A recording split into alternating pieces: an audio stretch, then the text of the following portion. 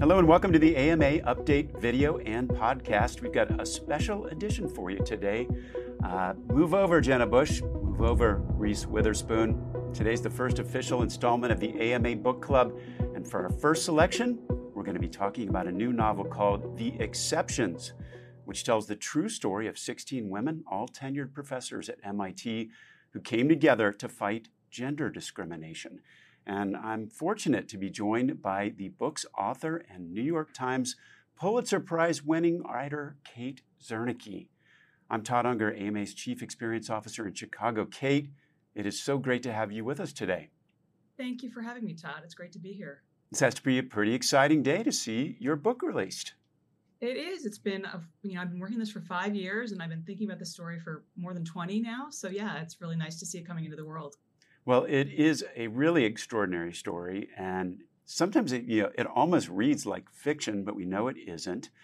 For those out listening and watching this, why don't we just start with kind of a quick synopsis and tell us why do you call it The Exceptions? Yeah. So this book is about a group of really extraordinary female scientists who were all tenured professors at MIT, which of course is this top institute of science and technology. And they were really extraordinary in that they were hired at the beginning of affirmative action. They were really sort of solo in their fields. They were quite extraordinary people. They were extraordinary scientists. So they were exceptional in that way, in that they were singular talent, singularly brilliant. But The Exceptions also refers to the way they reacted when they were faced with discrimination, which was to say, this isn't discrimination, this is just the circumstances, or this is just this personality conflict, or this is maybe just one bad guy. And so they were able to kind of push away this discrimination for a long time. But of course, what we come to see is that those weren't the exceptions, and these women aren't the exceptions. There are many extraordinary scientists out there who should be more welcomed in the field. We're going to talk more in detail about just how they came together around that problem. But it's also just really interesting, the role that you play really in talking about this story, because you broke it for the Boston Globe back in 1999. How did you first learn about the main character in the story, Nancy Hopkins, and her colleagues, and what drew you to this story? So the story came to me as a tip from an editor, and it was very vague. It was, something about women discrimination at MIT. And again, it was 1999, and I thought, okay, maybe it's a lawsuit or something. I didn't expect, I didn't really know what to expect. But I was given the name of Nancy Hopkins, and I called her. And she's just this very compelling character. She's very intense, but she's very just warm. And so she said that actually MIT was going to admit that it had discriminated against the women on its faculty. And I was really struck by this. In my field, this is what we call a man bites dog story. This wasn't a story of, MIT was pressured to do this by a lawsuit. In fact, these women had come together and gathered information to show that they were being discriminated against. And it was so powerful that that MIT agreed and said, we're going to acknowledge this publicly. What was so striking about Nancy was the way she had gone about it. So she was the first person to start this, and then she joined with these other women. But she said to me, well, I knew that I had less lab space than the men in my building. And I said, well, how did you know? And she said, well, I measured. And I said, you measured? And she said, with a tape measure? And I thought, really? And she said, yeah, I went around the building and I measured every lab and I measured every office. And I thought, oh my God, here's this, I think she was 50 at the time, year-old woman, tenured professor at MIT, crawling around buildings and measuring lab space. This is the length she had to go to prove what was going on. Yeah, here she is fighting for, very expensive equipment for, her research. And at the same time, a lot of this boils down to a tape measure, which I understand is kind of on display at MIT at this point. Is that right? Yes, at the MIT Museum. And again, yes, this is, it's equipment, but we have to think about when we are requiring her to do this, to prove her case, what is she missing and what are we missing in terms of the science that could be done in that time? And what is, the distraction of all of this? What are we missing in terms of what science she might be doing? You took care of the nation. It's time for the nation to take care of you. The AMA stood by America's physicians and patients during the pandemic, and we're not stopping there. We're fixing prior authorization, leading the charge on Medicare payment reform, supporting telehealth, fighting scope creep and reducing physician burnout. It's time to rebuild, and the AMA is ready. To learn more about the AMA Recovery Plan for America's Physicians, go to ama-assn.org/time to rebuild. Well, one of the things that I found just so interesting as I've started reading a lot more about medical history was just even your first chapter. Here's a young woman who is working like literally at the epicenter of science and these discoveries about DNA and surrounded by all of these people that have eventually become Nobel Prize winners. And then you kind of start to go through her story. In the first chapter, like it's revealed that she was groped. And from there, it's a chronicle of the challenges that she kind of faced and sometimes kind of brushed off. Do you think, what she faced in that period of time was kind of unique to women in science? Is this kind of typical of what women were going through all over the country? So this is another way in that Nancy is sort of extraordinary. She falls in love with the study of DNA in a lecture by James Watson 4 months after he and Francis Crick have been awarded the Nobel Prize for decoding the structure of DNA. And she is brave enough that she goes to Watson's lab and says, I want to work in your lab. And really, that took an extraordinary amount of courage for her. And she becomes Watson's protege, and he really mentors her. But there were not a lot of women in that lab. And when Nancy looked around Harvard, she didn't have a single female professor. There weren't female professors.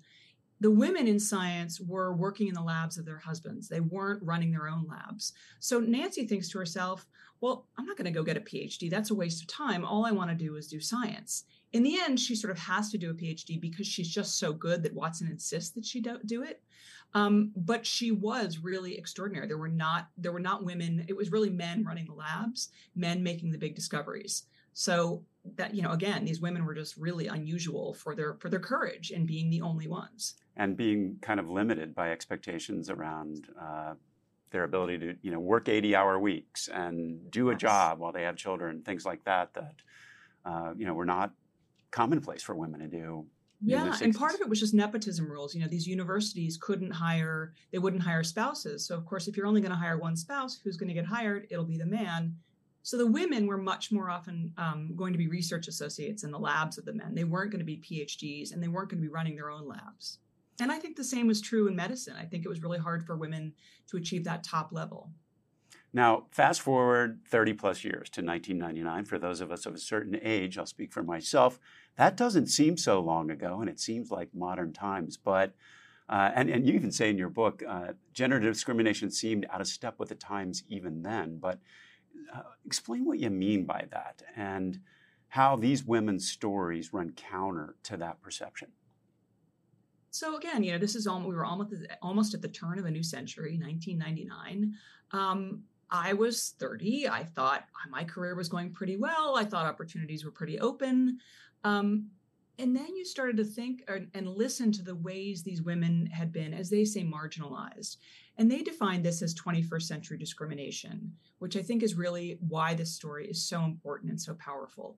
It wasn't the obvious ways. There were some obvious ways in which the women were being discriminated against, things like, again, lab space, salaries.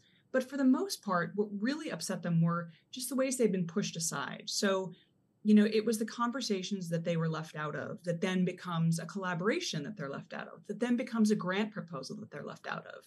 It's certain, things within a university, like not knowing that you could get a loan sponsored by the university to buy an apartment. So these women were really, struggling against the tide. Meanwhile, men were having their career paths paved for them.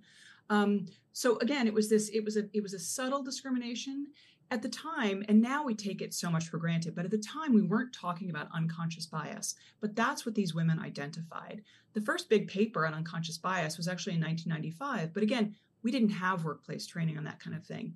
Now I think we look at unconscious bias and we're almost a little bit jaded. We sort of think, oh yeah, I know what that is, and I don't have any bias. But the reality is, when you read a story like this, and when you talk to women, when you read their experience, you realize that we all do. And it's systematic. It's through our system. And one of the reasons that I wrote this story, you mentioned at the top about it's sort of like a novel. I wanted people to feel two things. I wanted them to feel what it's like to do science, because it is thrilling. and I wanted them to appreciate the thrill of that work. But I also wanted them to understand what it feels like to be marginalized, to be pushed aside. Because I think it's important that we understand what unconscious bias feels like for those who are on the receiving end. You know, back in the time that you kind of broke the story, it was big news. It made kind of, front page of the Boston Globe. Were you surprised by the response you got to the article? Everyone was surprised. I mean, so Bob Birgeneau, who's the dean of science, who sort of became a hero to these women by fixing a lot of the problems, he arrived in his office. That the story broke on a Sunday. He arrived in his office on Monday. There was a CBS Evening News crew outside. Nancy walked into her office, picked up the phone. It was Australian radio on the other end. The New York Times put it on the front page. And really, remember, this is early days of the internet, pre-social media. So the New York Times puts it on the front page, and suddenly the whole world knows. And the women were just flooded with emails saying, "Oh my God, I thought I was the only one." Other women at other campuses, a range of different institutions, all saying, "This is my experience. This is my life. Thank you for bringing this to light." Now it's 20 plus years later, and your book is coming out. What do you hope that folks will take away from it? Well, again, I really hope that people will appreciate the thrill of science and appreciate the passion of these women, because, again, think of what we're losing out if we are shutting out 50% of our population right from the start. If we're not being inclusive, what are the discoveries we're missing? But again, I also want people to appreciate what it feels like, why this discrimination persists, and how it's subtle, and how even subtle ways in changing our thinking and changing our behavior can help the situation. But I want people to appreciate just how subtle the problem is by seeing Nancy's experience up close. Kate, in your epilogue, you talk about the progress that's been made, but you also acknowledge that we still have a lot of work to do. Where do you think we stand today? And do you still consider women like this the exceptions? Yeah, one of the reasons I chose the title The Exceptions is because when I was reporting, people kept saying to me, so-and-so's exceptional. Blah, blah, blah. But one thing someone did say to me was, and this is a Nobel Prize winner at a university in California, saying, "It is no longer exceptional for me to go pick up my kid at a daycare center and see a pregnant woman." Like, you didn't have daycare centers on these university campuses. Women weren't taking maternity leave. So now you see women in, pregnancy clothes. They're not hiding their pregnancies anymore. So that has really changed. Certainly at MIT is now run by women, from the head of the corporation to the president to the director of research, the dean of science. The city of Boston is run by a woman, the state of Massachusetts.